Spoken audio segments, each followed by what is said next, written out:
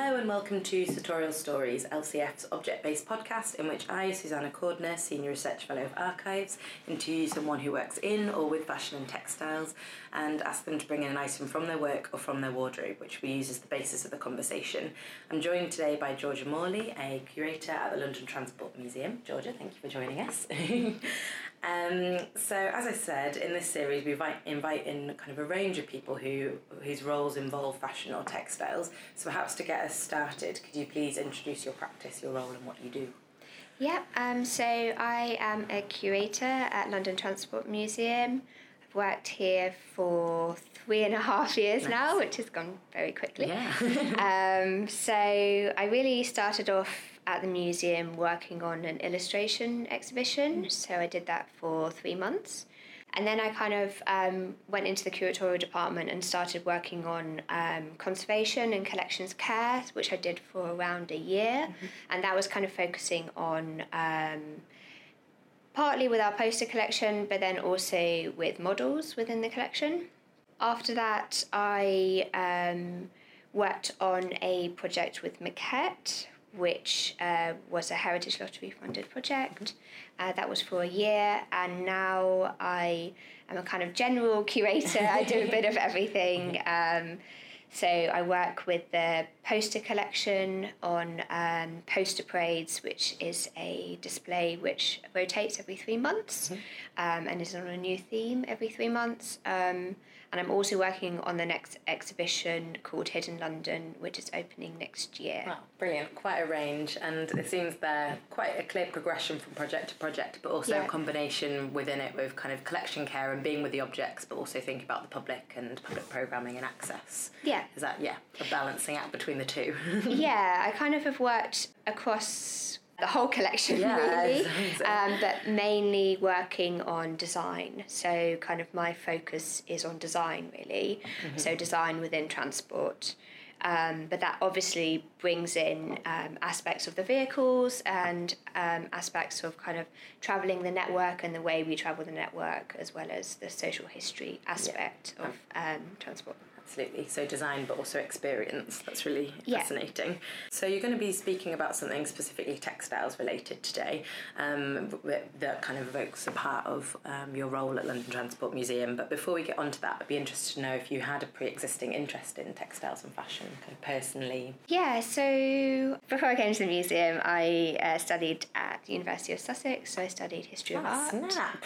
Really? I didn't know that. That's funny. Weird. We'll talk about that off air. So I studied undergraduate in history of art for 3 years at the University of Sussex. During that time, I was interested in fashion and textiles, in particular kind of dress history, and I did my undergraduate dissertation. I actually had 2 dissertations, short dissertations. So one of them was on Venetian Chopin shoes, so platform shoes, worn during the Renaissance in Venice, and kind of how those shoes, which were worn by women of the nobility, how that showed. Well, when they wore those shoes, they would wear more luxurious fabrics, so it showed their wealth and their status.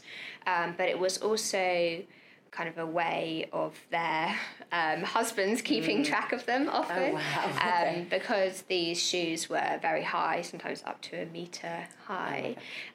These women would need 2 attendants in order to just be able to walk, and they wouldn't be able to walk very far, but they also towered over everyone else. Yeah. So it was a kind of a way of the husbands keeping track of women, but also meant that they couldn't really dance with other people, and they couldn't go very far. So that was one of my dissertations. Yeah, that's fascinating because, that's a form of like literal social standing. Because when you said shoes, I thought, that is normally a demonstration of wealth and status, but it's also affects the way you interact with the space and the surroundings.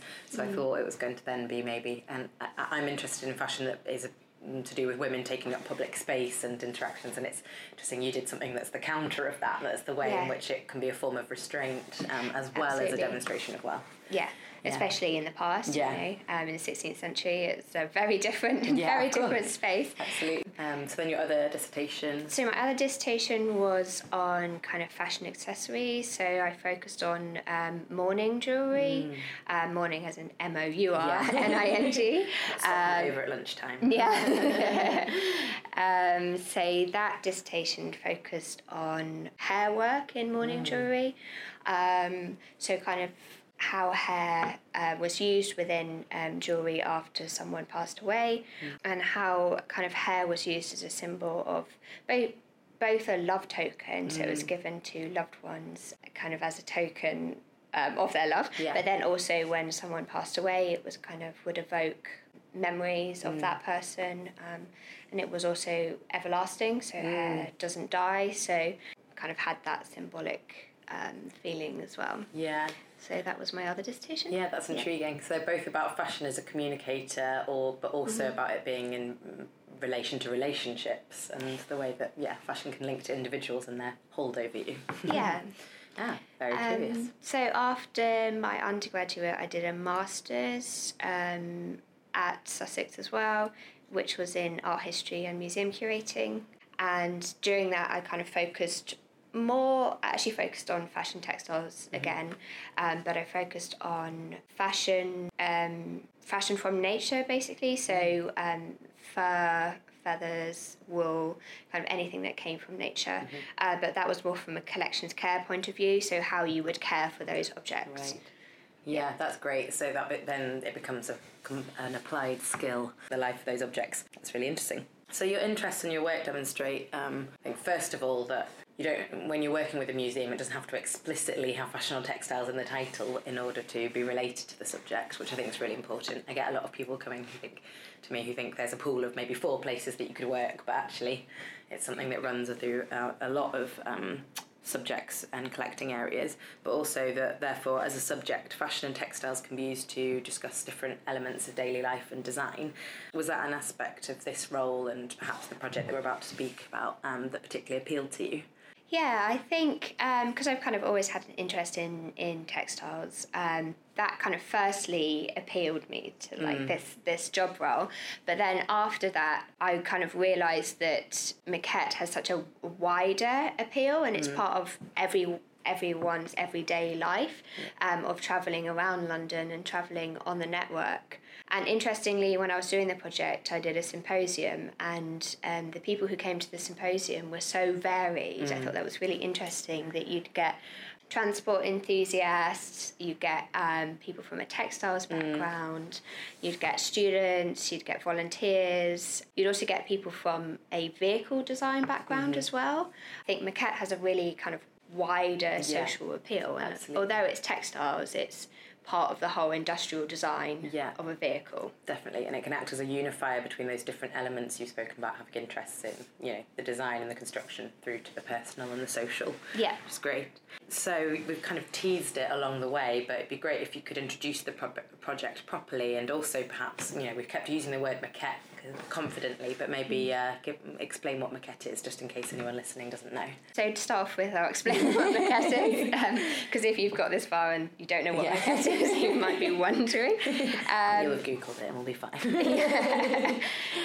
So maquette is, it comes from the French word for carpet, and it's a tough woolen fabric that's used on upholstery on public transport all over the world, but in particular in London. You see it on the underground, on buses, on trains as well, going across the UK. So it's made out of wool and nylon. It's 85% wool and 15% nylon. And it's been used from 1910 onwards in London on trains and buses. Amazing. So it's literally durable, but also durable as a design and as a solution to that everyday need. Yes. And it's specifically designed for certain vehicles as well. I think that's something that maybe people don't notice or don't think about, but the fabric that you're sitting on is specifically designed for those vehicles. Yeah. And for your comfort as well. Yeah, absolutely. There's a kind of cultural code to that as well. like the idea that if anyone's listening on a bus or a tube right now, they should look behind them and see what they're sat on. Yeah, consider it, because they are all designed very carefully to relate to that route and its interests and needs, aren't they? Yeah. So perhaps you could describe your Celebrating Britain's Transport Textile project as well, now that you've introduced the material it surrounded. Yeah. It's a bit of a mouthful. During the project, I'd kind of say Celebrating Britain's Transport Textile. But it basically is a project on maquette. It was a research project, and the reason we realised we needed this research project was because there were a lot of gaps in our knowledge. We had a lot of maquette samples, so we have over 400 samples of maquette, as well as the maquette on the vehicles that we have within the collection, and kind of larger rolls of maquette that we use for sometimes in restoration projects. So we really realised that we had a gap in our knowledge, but we also had a gap in some of the maquettes, so we needed to do some contemporary collecting. So we didn't have a lot of the designs which were on the network today. So the project was mainly research based, but it also had quite a lot of public outcomes. So we had a maquette themed depot open weekend, we had a maquette symposium, we also had 3 maquette talks with designers and commissioners of maquette. We had a kind of a learning project that went on alongside the project as well, which was working with St Mungo's, the homelessness charity. So it was a 12-week project where we had a freelance educator who went to St Mungo's, and they would work with people who are homeless or have experienced homelessness, basically talking about maquette and kind of working out what it is, and then they would do their own kind of practical art. So they did some drawing of maquette, they tried doing a little bit of weaving with paper, and basically kind of breaking down and understanding what maquette is. Yeah. And we had that on display in the museum. We actually still have it on display in the museum. I think that was everything. Yeah. Lots of research visits, basically. Yeah. And oral history interviews as well. We did oral history interviews with people who commission maquette, designers of maquette, manufacturers of maquette as well. Great, yeah. So it sees the full cycle through as well. I like that idea of going from design to making to actual experience and impact, and also making people reconsider the everyday. I think sometimes that can be a really useful way of kind of commandeering or applying the subject of fashionable textiles, as people underestimate because they're just so used to it and they experience it forever. But actually taking someone back and, as you say, with the workshop around weaving, making someone think about how that thing that they don't appreciate comes to be gives it an extra lilt and importance, perhaps. Absolutely. I think a lot of people don't notice what they are sat on every day, and it's kind of in their subconscious, so they probably realise that they're sat on a material, but they may not know what kind of design they're sat on or what the material is made out of. I think that kind of good design works within the environment. So when you've got a good maquette design, it should be comfortable. You shouldn't be able to see the kind of dirt, wear and tear that you have on the material, which naturally kind of occurs. Millions of people travelling through London every day. It should just work within its designed environment, and it's only, I think, when a design doesn't really work, that's when people notice it. Okay. So you get on a vehicle and you might think, oh, this is a really bright design, or oh, it's not very comfortable. This is jarring in some way. It's not very comfortable to sit on for long periods of time, or you can see the kind of wear and tear. That's when you really notice the design. It's when it doesn't work within its environment. So kind of good design works within the environment.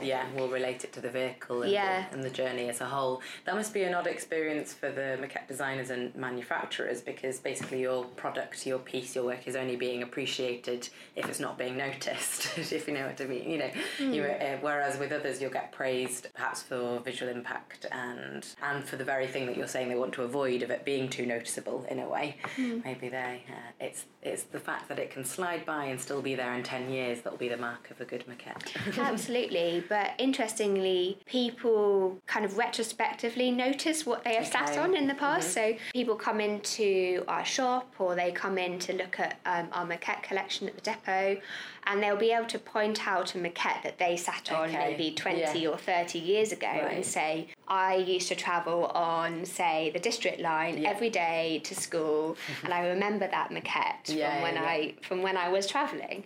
So it kind of evokes memories, which is, I think, is really interesting, is that people kind of must take it into their subconscious at the time, but they don't really realise. And then later on, it kind of evokes those memories. Yeah, absolutely. So it gradually builds to be a cultural icon from the everyday. Yeah. I like it. Perhaps with that in mind, we should move on to your object choices. So you've brought a couple of things with you today to show me. Could you please introduce and perhaps describe for the listeners the objects you've brought with you? So I have brought a maquette sample. It is 85% wool and 15% nylon. The design is called roundel, but it's also known as bullseye. Often there's a couple of names associated to a design.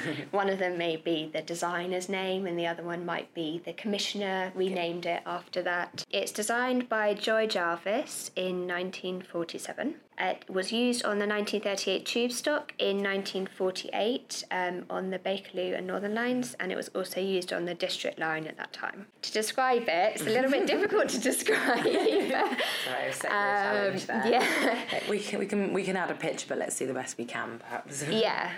So it has a red roundel motif with light green and dark green circle, and a divided diamond pattern with kind of intersecting lines. Yeah, sounds great. Best as I can do it. Yeah, absolutely. And each of those build up to be almost like a square frame around the roundel, and then it repeats across the maquette. Yeah. Yeah, it's great. It's really, really striking. And I like the contrast between the different colour works. Was this designer someone that you became particularly interested in through the project as well? Or? So this designer, we didn't actually know designed this maquette. Okay. So there was another designer who was associated with this design. That designer was called Edmund Chapman, and he was the head designer at the main manufacturers at the time, John Holdsworth and Company Limited. So this design was attached to him.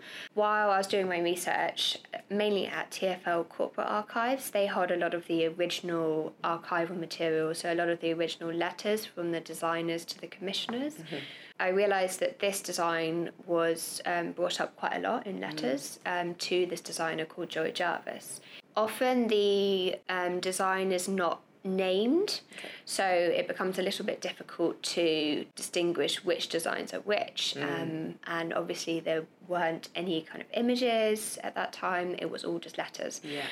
So the designs were mainly referred to by their design number, which was a number which was given to that particular design by the manufacturers of maquette. And luckily we had a sample of this roundel maquette with the design number stitched to it. So it was very easy to say, this design was designed by this designer. So we were able to reattribute it to the correct designer, who was Joy Jarvis. She's not a particularly well-known designer. Actually says in some of the letters that she was quite a new and young designer at the time. But yeah, I'm very happy to have reattributed it to a female designer as well. You know, she's recognised for her work because it's a very strong maquette and one of my favourite designs as well. Yeah, absolutely, and goes on to have a good strong history and service for the city. So that's very interesting. I really like the element of kind of detective work to what you've just described. That it's about pairing and applying, but also questioning what you already know about a design, and therefore through that giving someone due credit. I think that's that's appealing. But did you find a lot of female designers working in this field? There were actually quite a few female designers working on maquette designs. They were not necessarily just textile designers. One of the main designers of maquettes that we have in our collection is Enid Marks. She did 5 or 6 maquette designs for London Transport during the 1930s and 40s. She's obviously quite a well-known designer. She designed posters, but other kinds of textile design as well. But she was quite a well-known textile designer. So there was Enid Marks, and then there was Marion Dawn as well, who is also quite a well-known designer. She also did 5 or 6 designs during the 1930s. And then a little bit later on, during the 1960s, there was a designer called Marion Straub. So there were quite a few female designers. There aren't actually that many known designers of maquettes in general. There's only really a handful of known designers. A lot of the designs are not attributed to a designer at all. Okay, that's curious. I thought it was going to be that you were going to say that there were individuals who then got commissioned, but they weren't explicitly maquette designers, or that someone's design got translated or something. But it's literally just that's not something London Transport kind of accredited and kept a record of. Is that the issue? At certain times, they would have commissioned established textile designers to create maquette, but at other times they weren't as interested kind of in the design. So it really would depend on the commissioner. So sometimes the design would just be kind of almost off the peg design from the manufacturers of maquette. Sometimes the designs would have been done in-house by London Transport or TfL today. So a designer wouldn't be attached to it in the same way. Yeah, so it's that's interesting because it kind of reveals another side of design history, because we tend to be very... I think the kind of art history model often gets applied to fashion history or to design history, when actually when you're given essentially a design brief or a problem to solve or a commission to kind of see through, there's less kind of focus on the creativity, or at least less respect or note going towards the creativity of the individual, is there? It tends to be that might get lost within the wider narrative. How that piece came to be. And I think this is industrial design as well, so it's made, to be functional. And often designers aren't associated with that particular design because it was kind of part of the whole design process.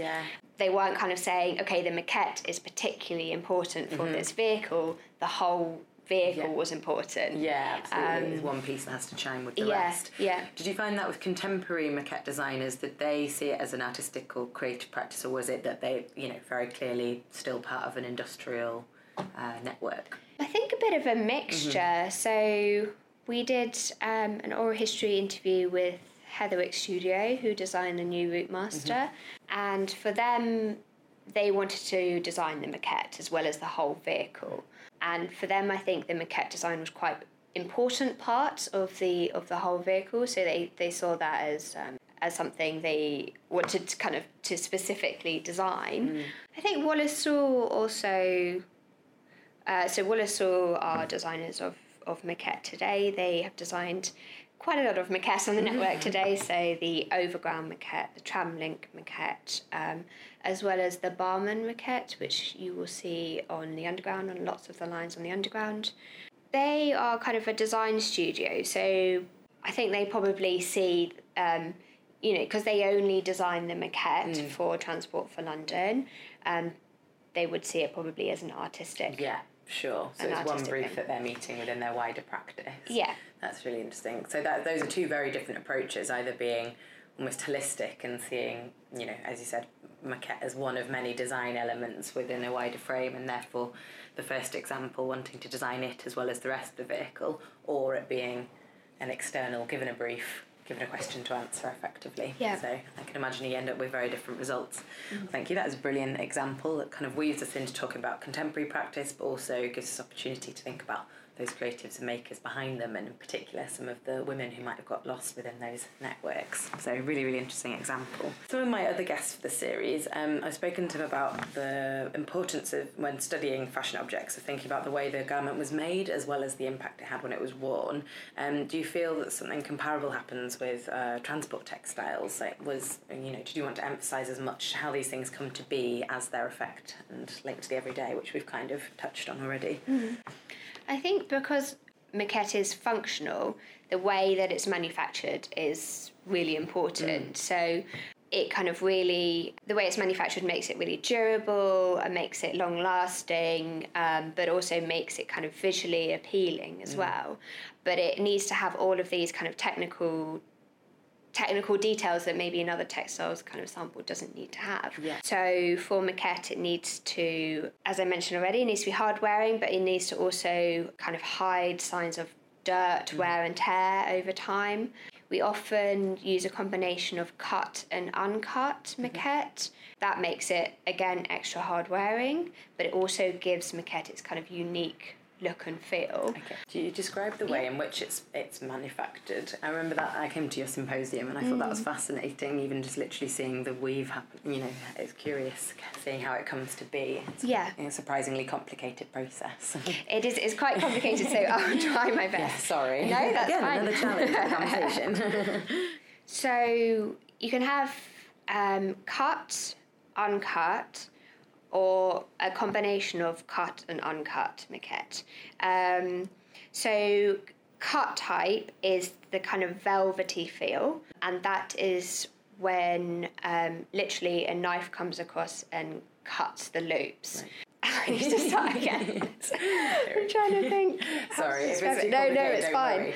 I remember being really struck by, I think there was a short film in a factory or something, and I remember finding it really, really striking. And the way that, I was also really interested hearing about the way of colour combinations within the maquette. Maybe that's something to talk about. Yeah. How there was very small number of colours that you could use, but it was more about the combination so that the layering ended up building a different colour effect. So you can use, mainly there's 4 colours involved in a maquette design. Any more than that, a design becomes kind of too complicated, but also more expensive. Often, because you can only use 4 colours, often 2 colours will be combined very closely together to create kind of another 5th colour. So quite a lot of designers try and include, two colours very close together. It is woven on jacquard looms. So Chimera Fabrics are the main manufacturer of maquette today, and they have their dyeing and some of their weaving facilities in Yorkshire. But the actual maquette is woven in Lithuania. So they're woven on Metex looms, so that produces cut and uncut maquette. So cut maquette is that kind of velvety feel, and loop maquette is more of a kind of robust, durable feel. Often TFL maquette has both cut and uncut. A meeting of minds. And return meeting processes through that as well. So we've spoken quite a few times today about the idea of this being an underappreciated, or at least something that people don't consciously notice, that ends up weaving into the subconscious, as you said, part of our everyday landscape and experience. Do you think that working on this project has made you more conscious of kind of reading or noticing design details in your own surroundings? Are you picking up on other everyday items that you previously might not have seen? Yeah, I think so. I think it makes you a lot more aware of your surroundings, because you kind of realize, when you work on material like this, you kind of realise how much you don't notice when you're travelling on the network, because you've got so many other things to try and focus on, and trying to dodge people and trying to find your way, that actually you don't really notice the way the network is designed. So I definitely noticed the maquette. That's a very difficult thing to stop noticing. See it in your sleep now. So I'm kind of always looking at the way it's been manufactured, or the way it's been upholstered, or kind of the way it's been used as well by people on the network. But I think I also notice even just the kind of wayfinding through the transport network. Everything is designed, you know. We managed to find our way from, Victoria Line to the District Line quite easily sometimes. And people don't really realise that that's because the whole network has been designed in that way. Every move you make is orchestrated and anticipated. Absolutely. Being herded through a design frame. I meant that to sound more positive than it is. So I noticed small details like that as well on the network in particular. Curious, good to be aware. So I asked you to bring in an object that would spark a conversation around maquette today, but I think other strands in London Transport Museum's collections could also speak to this theme. In particular, I know you mentioned that you also work with a poster collection here, and it holds some brilliant designs that kind of implicitly link to elegance and style in shopping in London. Are there any examples that you think of as highlights, or any other style-conscious objects that you think might be of interest to our listeners? So we have quite a strong poster collection at London Transport Museum. We currently have an exhibition called Poster Girls, which focuses on female poster designers from the beginning of the 1900s onwards, right up until today.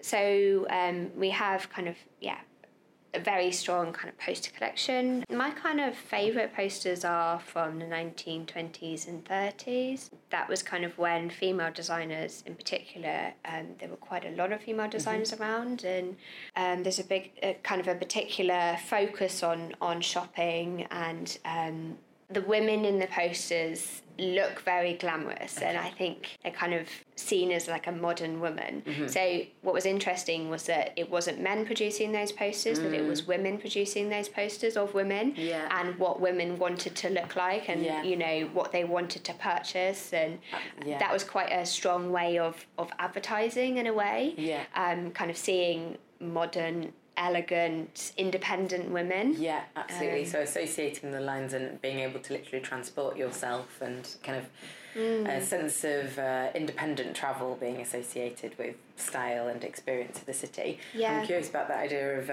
the female artist behind them as well, because that's an act of independence and creativity and employment in itself, because they're being commissioned. Do you think that was something that London Transport were being savvy about, and you know, you're asking female illustrators and artists to appeal to a female audience, or do you think it was more that those women artists were aware of what their audience would actually want, and had those images of modern women in it already? Yeah, I think it was probably a combination of both. I think London Transport probably knew that, you know, that was a clever way of doing it, really, that women knew what other women may want or may appeal to them. But also it was an opportunity for these women to kind of show their independence, really. And a lot of the posters did have women by themselves, or women in groups of other women. It wasn't kind of, you know, a man with a woman. Yeah, you are being chaperoned. Favourite pastime. It wasn't at all like that. Sometimes it would be women with children, but they were kind of seen as going to events, or you know, like very independent, which I thought was really interesting. Yeah, that's really, really striking, seeing kind of modern life in action, really. That's what's being advertised. And then that's in turn almost a double advertisement, because it's advertising, well, triple. So you're advertising a modern way of living. Through that, you're advertising transport on these London networks and lines.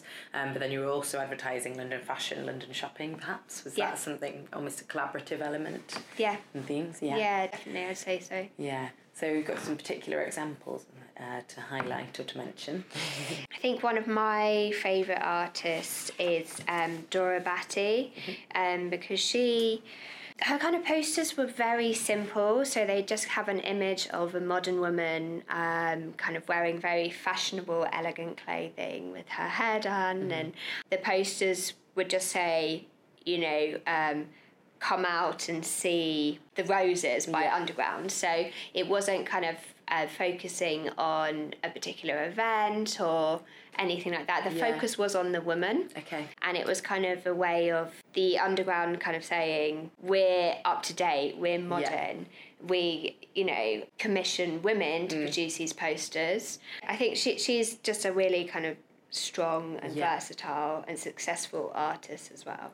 So we've kind of spoken there about that interconnection between selling or kind of promoting London Transport as a part of a London lifestyle, and different images that might hold, or kind of experiences for those who are being transported.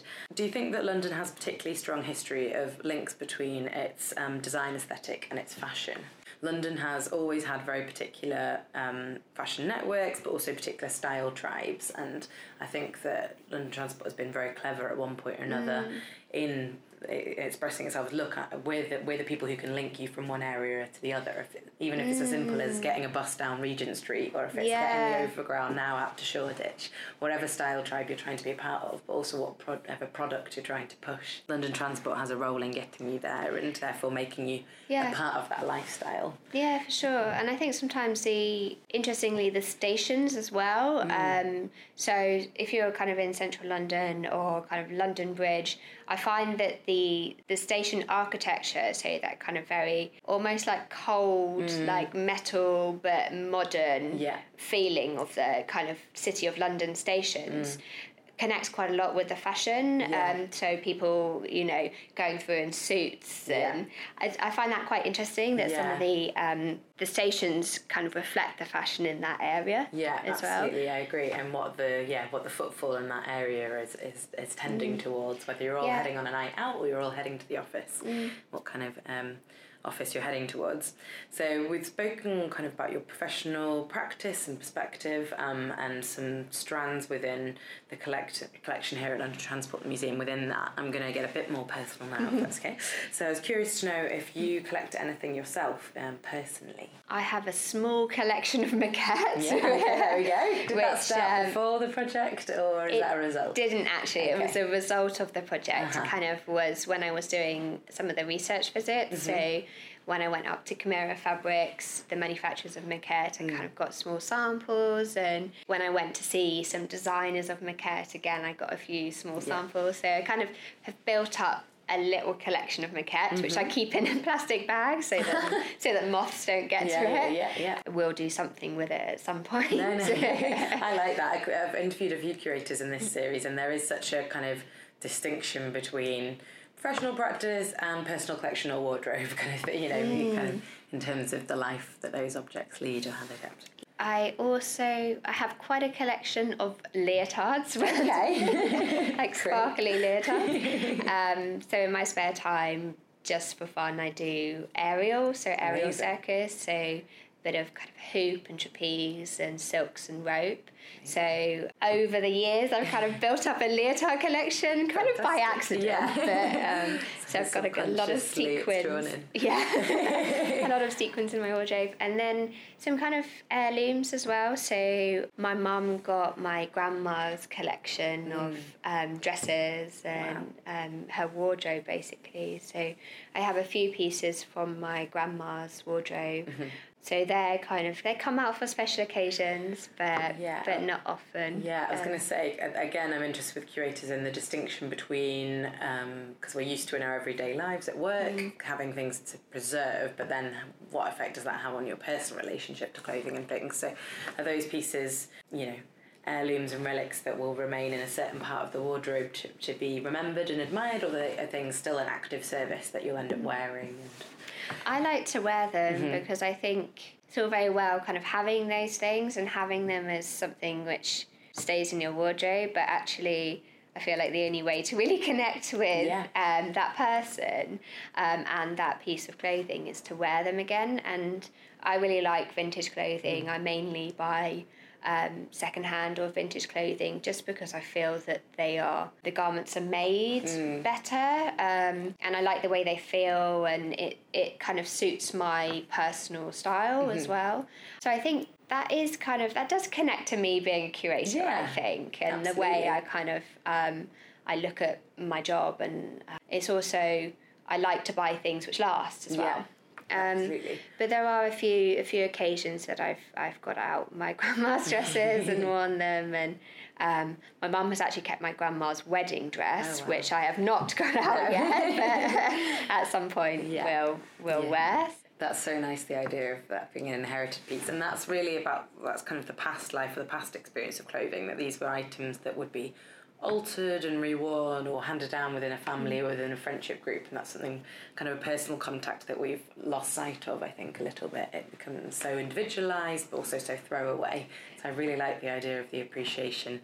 And also, I don't know about you, but I love vintage as well, and I think that because of my job and my role, I appreciate vintage, and I appreciate the whereas I'm not squeamish about the past wearer, whereas I have other friends who really like the vintage aesthetic but couldn't stand the idea of wearing something that someone else has already worn. Whereas for me, if it's been dry cleaned, then I feel perfectly. I like the idea of being, perhaps the third generation that's come up in contact to that garment. Do you I really like that. Yeah, I really like. Obviously, sometimes you don't know the history of an object, but I find it particularly interesting when you do know the history of an object. So if you know the past wearer, or if you know kind of where it's been made or where it may have been worn, I find that particularly interesting. Yeah. And I just love the feel of vintage clothing, that it kind of has had a history, and often it's made in a kind of quite a traditional technique as well, which I find you don't really have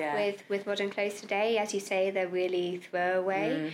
So I try not to kind of shop in kind of big high street shops, but I also like shopping in second-hand charity shops as well, because you at least kind of are giving something back when you buy something new. Absolutely. You're in a different form of kind of consumer cycle at that point. But I really, I think that's strong that the kind of main strand there is the appreciation of the past and respect for the past wearer, but also respect for the maker, which I think is very, very important, and in that level of quality that you can garner through that element. And I think that definitely links back to your work as a curator. So it's fantastic. Thank you very much. Well, thank you so much for joining me, Georgia. It was really interesting to talk to you and hear about your maquette. And thank you all very much for listening.